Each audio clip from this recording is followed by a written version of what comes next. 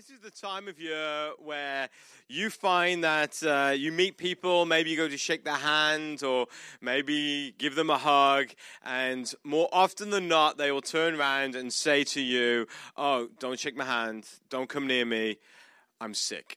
Right? How many of you this week, people have said that to you? I don't know how many times someone has said to me, "Oh, don't shake my hand today, I'm sick. I don't want you to catch what I have."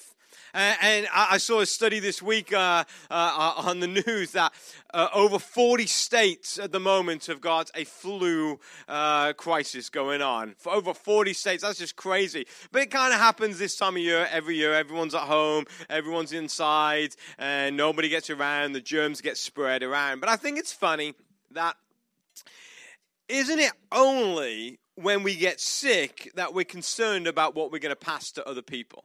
Right? So we've got a bug or we've got a virus, and we're concerned that we don't want what we have to be passed on to other people.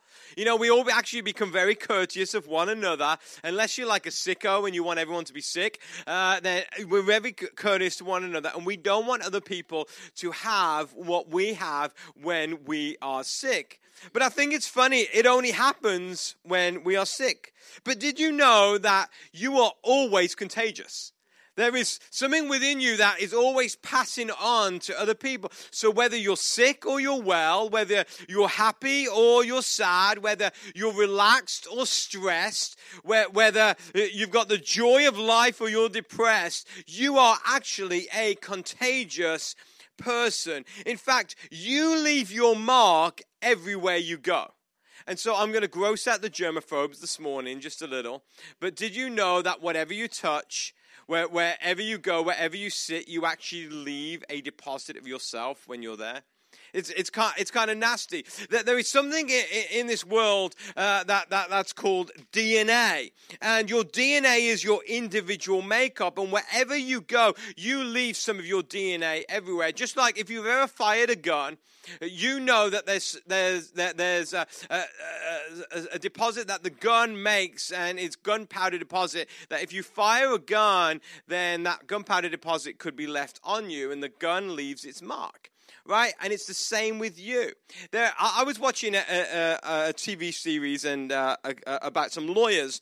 And a couple of months ago, I was watching an episode. And they started talking about this case that they were taking on this murderer, or somebody who had been convicted of murder, but he actually didn't murder this person. And so it was kind of this unique thing where they had actually found a hair of him on the victim's body, and they tested the DNA, and the DNA came back saying that he was guilty. And so these lawyers were trying to prove him innocent. Well, what they came up with this argument, and this argument was something called touch DNA.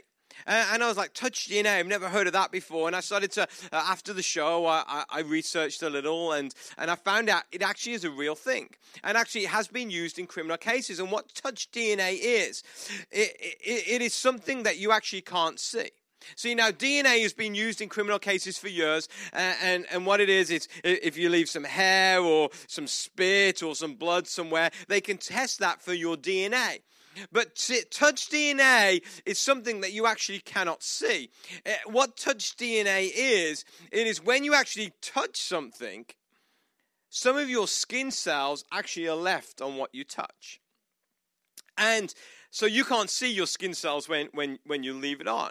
But what these forensic experts are able to do, if they, under a microscope, can see 7 or 8 of these skin cells, they can patch them together, and they can actually work out your DNA, your touch DNA. And so in this TV episode, what they found out was actually on this person's coffee mug, the girl's DNA was on it. And what happened, he went into Starbucks, and she picked up his coffee, realized it wasn't hers, put it down. He came, they bumped, some of his hair fell on her, and then he picked up the coffee, and they went away, and he got convicted of murder because a couple of hours she was murdered. And it was because of this touch DNA they were able to get it off. It was like a real good TV show. But did you know that the place that you're sitting right now, when you stand up, you're going to leave a little bit of yourself right there? And what you touched this morning, other people have left. So for you germaphobes, you better get your hand sanitizer out. And because those skin cells, and you shake hands with someone, those skin cells, that touch DNA will be on you until you wash off what they have left. And so you leave a piece of yourself everywhere that you go. And while you cannot help the fact that your skin cells are deposited where you go, no matter how much you moisturize, there is actually another type of DNA that you can control what you leave. And it's called your spiritual DNA. See, did you know that your spirit is contagious? What is within you is contagious to other people. People are actually catching what you're giving. So whether you are giving happiness or sadness, whether you are giving life or you're giving death, whether you are breathing health or breathing sickness, whether you are giving encouragement or discouragement, then people are actually catching what you are giving. So let me ask you today, when you enter a room or you enter into a conversation, what are you leaving in that room? What are you leaving in that conversation? Are you making that room lighter, or are you making that room darker? What is your spiritual DNA leaving in those conversations and leaving in that room? See, you have no idea what is happening because you just think that you're getting on with everyday life. But this spiritual DNA is leaving something that you have behind. And so what are you passing on to people? Are you passing on a good thing, or are you passing on a bad thing? Are you one of those people, really, when you come into contact with people, you should say, don't touch me because I'm sick and I don't want you to have, or come and embrace me because what I have is a good thing and you want to have what I have. See, one of my favorite scriptures in the whole Bible is taken from Matthew chapter 5. Jesus begins this sermon called the Sermon on the Mount. And in it, he says this. He's looking at his disciples and he says that you are the salt of the earth. And then a verse later, he makes another statement. He says, you are the light of the world. And what he was saying to them, he was saying that there is something different about you compared to everybody else, and that when you enter into someone's life, or if you enter into a room or a conversation, that you are to bring light to that person or that conversation or that family or that situation.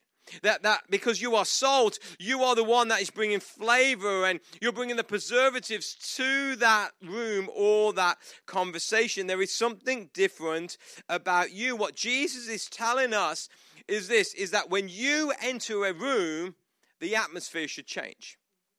So, a couple of weeks ago, for those of you who don't know, I have a second job that I work in insurance, and I work in an office here in Bel Air. And we were having like a beginning of the year kickoff meeting, and one of the ladies, it was her birthday. She was actually celebrating her 70th birthday. I can't believe she hasn't retired yet, but she keeps coming to work. And so they were having this celebration for her, and so they said, we're going to have a party for you. And then they said this, that one of our bosses said this to the lady. She says, we're going to bring a medium in, and so we can see if we can contact the dead. And suddenly I heard that, and something within me just didn't sit right. Didn't sit right at all. Now, for some people, it's just a bit of fun. But I know that dealing with stuff, like spiritual stuff like that, it can be a gateway to some bad things. I know it's not a good thing. Actually, every time you see anything in the Bible that talks about mediums or sorcerers or fortune tellers or clairvoyants, anytime in the Bible, it is not a good thing. In fact, King Saul was somebody who actually lost the blessing of God on his life because he tries to raise the dead spirit of Samuel from the dead. And so when they said this, something inside of me just didn't sit right. And I just haven't been able to rest much since I heard this. So I found out last week that on this past Monday that this woman was going to come in, and they were going to have a party, and it was all the ladies in the office, and she was going to come in. And so Saturday night, I left something in my office, I had to go in there, and I went in there, and I just went up into the room where this lady was, and I just started to pray. Because they can do whatever they want, but I know that's my place of work, and I don't want my place of work to be interfered by stuff like this. And so I went and prayed. And I just prayed, Holy Spirit, come in this place and let this woman be so confused that she cannot even do what she normally does. And then Monday, just before I left for the day, I found out she was going to be in a different room when she was going to do this stuff. So I just went in there. I said, Holy Spirit, just let your presence fill this place. And so the next day I came into the office and I could overhear some of the ladies speaking. And this is what they said. The woman said that she was trying to contact the dead in there. She said, there's something up with this place. There's too much static. I can't get through to anything. That's what she said. And then she said that I heard them say, she said she was going to even bring some sage in. I'm like, well, I don't know what sage is going to do. Make something taste good, but I don't know what it's going to do. But she says that she couldn't get through and everything was static and spotty. And I overheard that and I sat in my office and I just smiled. Because I realized that the Spirit of God within me was able to change the atmosphere in that room. Not because there's something special about me. It's just that I know the Spirit of God is within me. And that when we pray and ask the Holy Spirit to come into a room, the Holy Spirit changes the atmosphere. And so in your life, when you are going about your everyday activity, the Spirit of God within you enables you to change the atmosphere of rooms and situations that are going on. I love what Romans 8 verse 9 says. It says this. It says, but you are not controlled by your sinful nature. You are controlled by the Spirit of God living within you. And so the Spirit of God within you has the ability to control the atmosphere, control the environment that's around. And then Paul says this in 1 Corinthians 11:1. It said, you should imitate me just as I imitate Christ. So what he is saying, he's saying that we are to be people who are like Christ. When we walk into a room, it should be like Christ is walking into the room. When we go into a conversation, it should be like Christ is entering into a conversation. Because we have the Spirit of God within us, directing us. Paul is saying it twofold here. He's saying first that the Spirit of Jesus dwells within us. So that means the DNA of Jesus is starting to get intermingled with our DNA. So you can't tell the difference between Jesus' DNA and our DNA. And then, secondly, he says this. He says that we're to imitate Christ, meaning we're to copy the behaviors and the patterns of Jesus as Jesus lived his life. And this is really for one purpose. So that his DNA, his Spirit living within you will be able to start to become your spiritual touch DNA. That when you touch things, it's as Jesus is touching things. So when you walk into a room, it's just like Jesus has arrived in that room. See, this is what I noticed about Jesus. Every time you read the gospel accounts, so the book of Matthew, Mark, Luke, and John are the gospel accounts. They're the life of Jesus. And every time you see Jesus or hear about Jesus in a conversation with people, when Jesus went to a town or a city or into a room, this is what you notice about Jesus. Everywhere that Jesus went, he made a difference. Lives were changed. People were never the same ever again when Jesus entered into a room.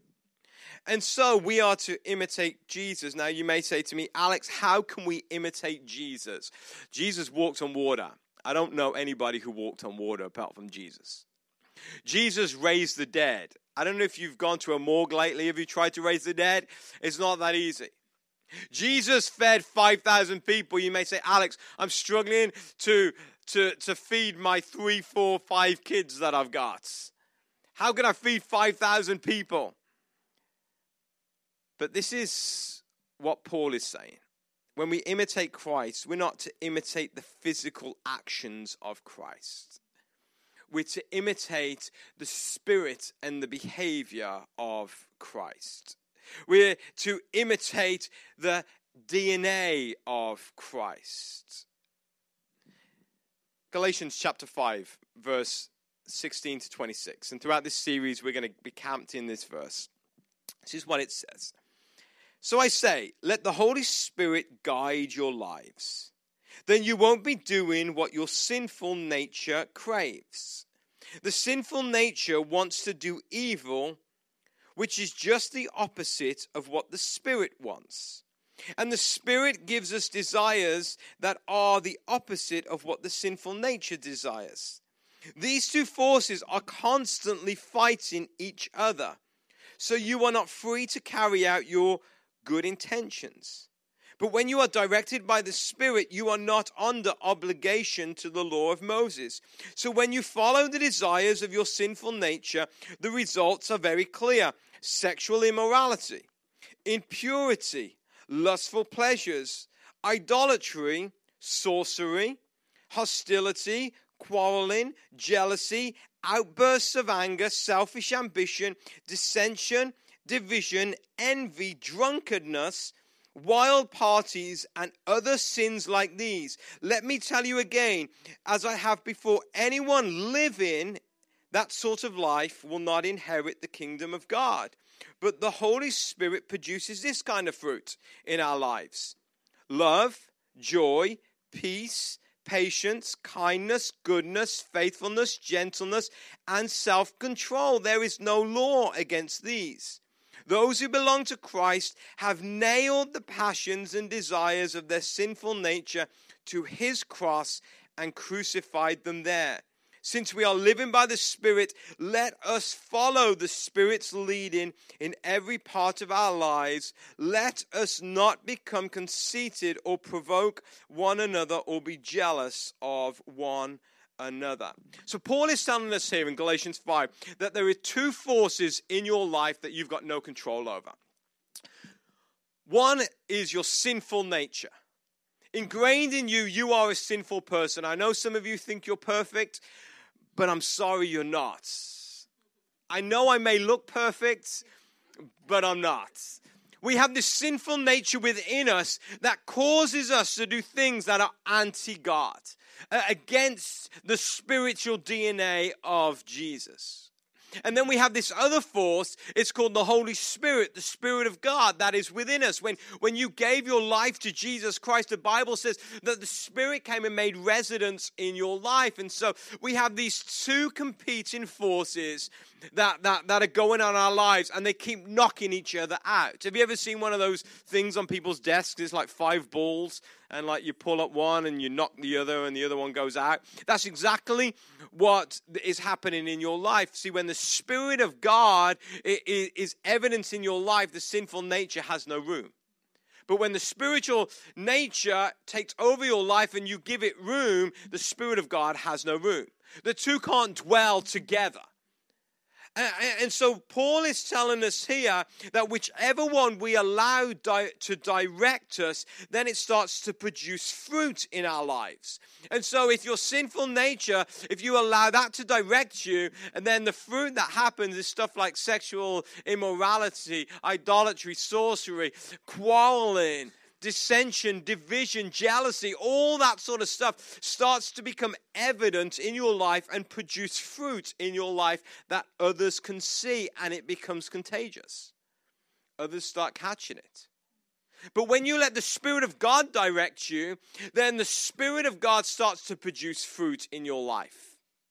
And the Spirit of God, it's fruit like love, joy, peace, long-suffering, gentleness, meekness, goodness, and self-control. And so that starts becoming fruit in your life, evidence in your life, and that starts to be contagious with other people as well.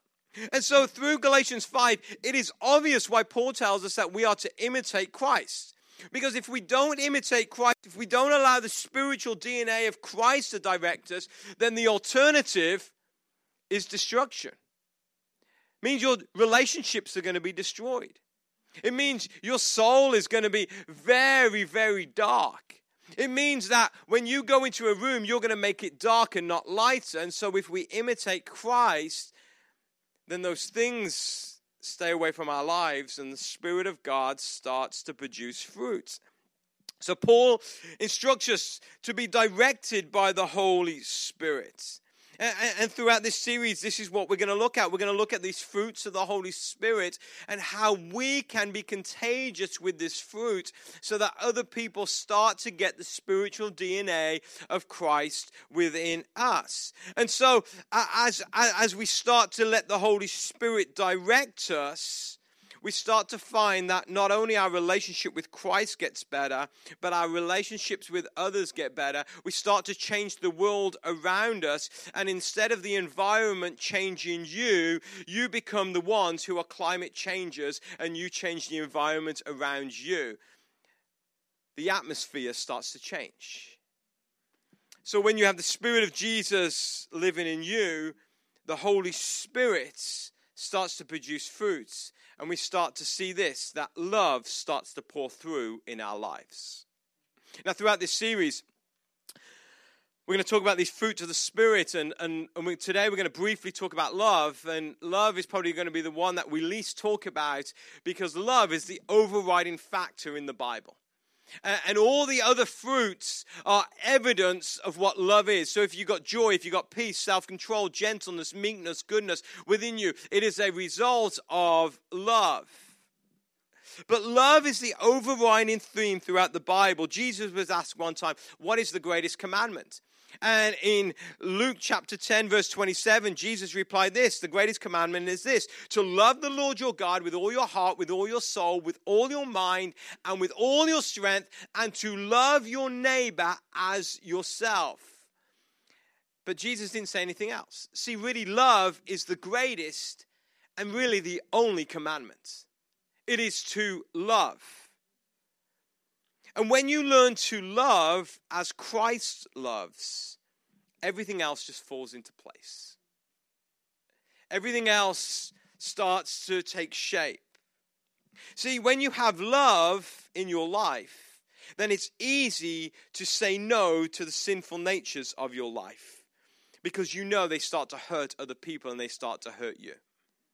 When you've got jealousy and quarreling and dissension and drunkenness and sexual immorality and all this other stuff in your life, you know that you are not walking in love because you know you're hurting yourself, you're hurting God, and you're hurting others. And when love is your driving force, then it's easy to say no to your sinful nature.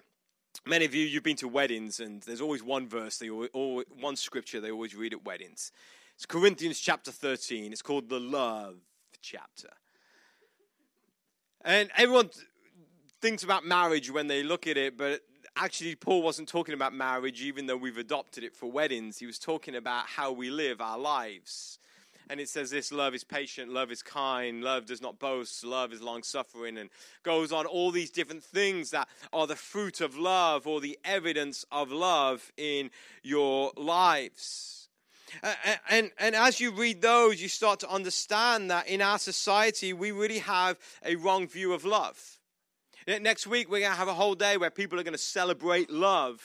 And they think that if you just send some heart-shaped chocolates and a card, you are expressing your love to others. You ladies are going to receive flowers maybe next week, overpriced flowers, I may say, at that. And you may, oh, they love me, he loves me, my children love me, my husband loves me because you receive those flowers. And this is our view of love in life. Actually, you've even seen it. It's so funny. Like over the last couple of months, I've seen all this political nonsense that's been going on. And you see people protesting on one side. And the one thing that made me laugh over everything was the sign that said this. And this is not a political thing, so just don't take it like this. But it just made me laugh because it said this. Love trumps hate, right? You've seen it. Love trumps hate. And I think it's so funny because they're saying hateful words about the person that they're really saying about. And this is our view of love, that love trumps hate, that if we are tolerant, then we love. But the reality is half these people have no idea what love really is.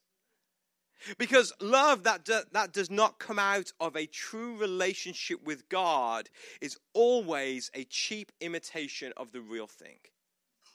Always. No matter how much you think he loves you or how much you think she loves you or how much we think we should spread the love, If love does not come out of a true relationship with Jesus Christ, then it is a cheap imitation of the real thing. If you want to be contagious with love, then it only comes out of a passion for God.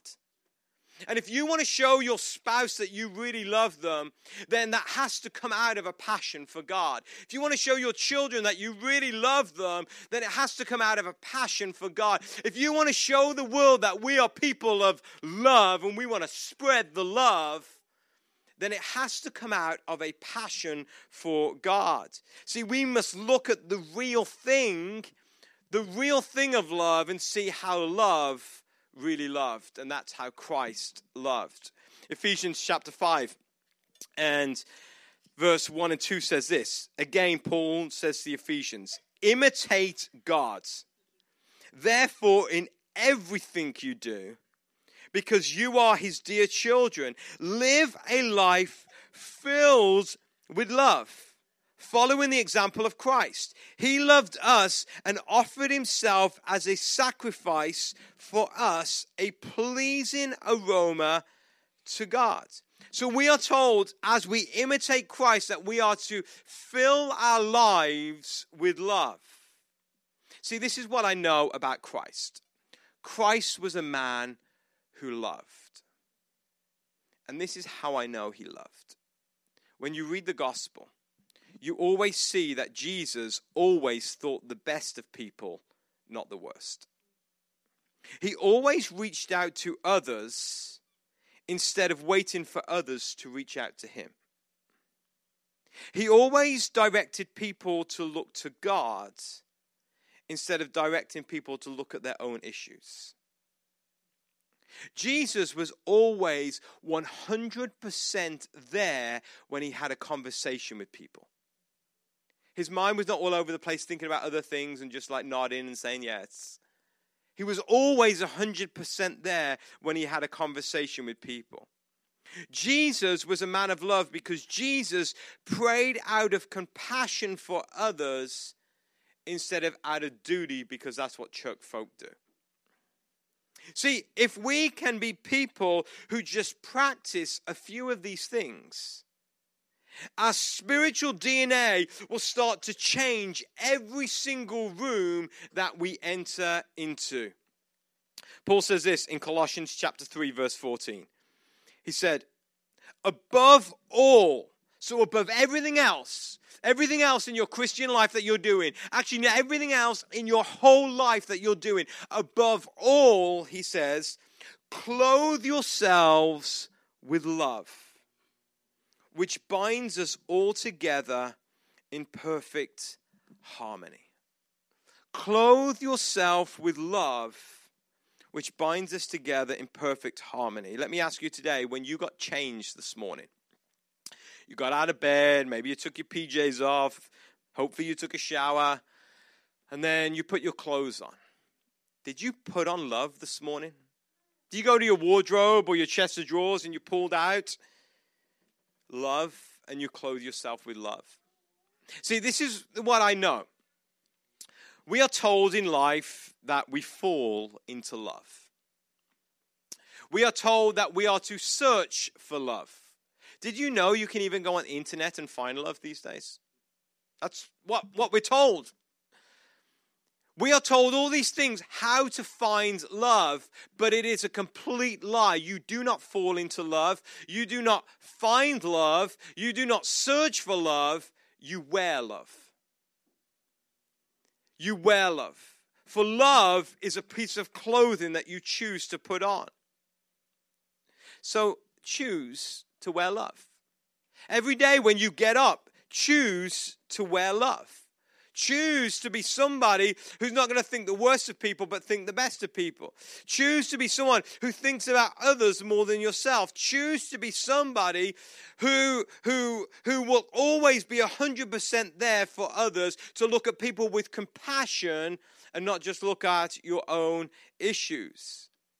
See, when you do that, you start to change the atmosphere of the place that you're in. You start to become contagious. Other people start to receive the love that you are giving. I want to very quickly, before we finish today, I want to very quickly just practically speak to husbands and fathers this morning. Throughout the series, we'll speak to all different people, speak to the wives and the mothers and the children and the different ones. But I want to speak to husbands and fathers this morning. Many of us, we think we know what it means to be a father. We think we know what it means to be a husband. We read the books. Well, the guys don't read the books, but the girls read the books for us.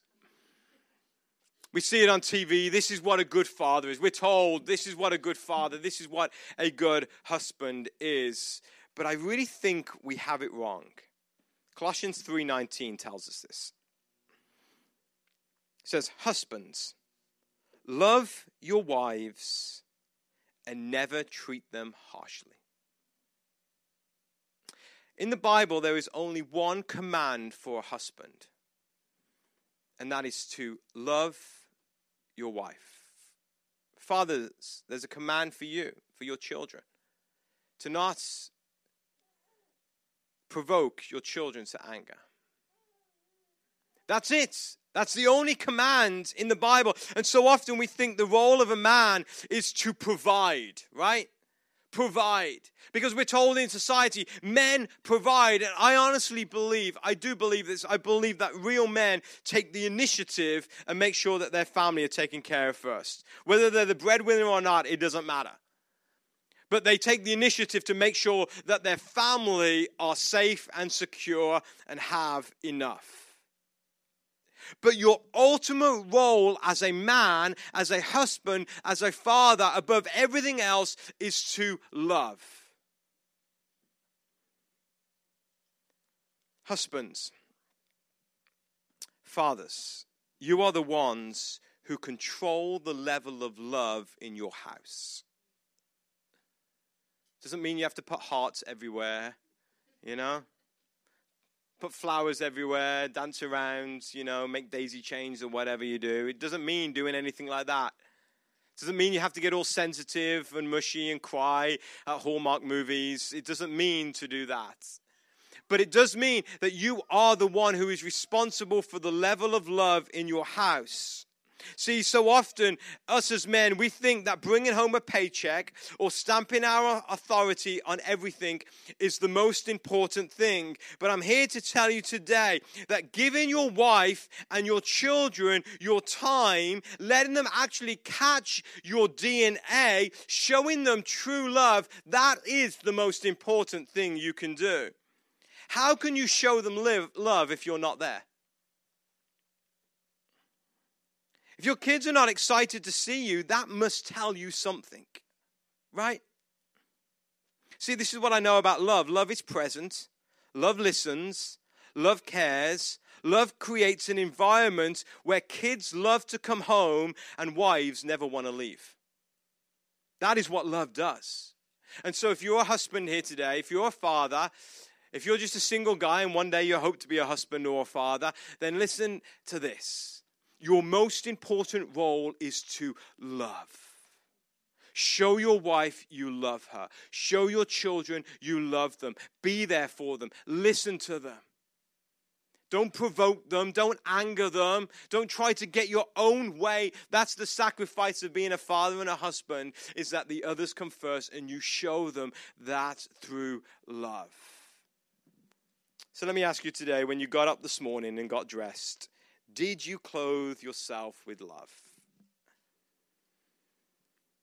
When you converse with people this week, when you enter the office or go into that meeting or go into that restaurant with your friends or go into that home this week, ask yourself, am I giving life or am I taking the breath out of life?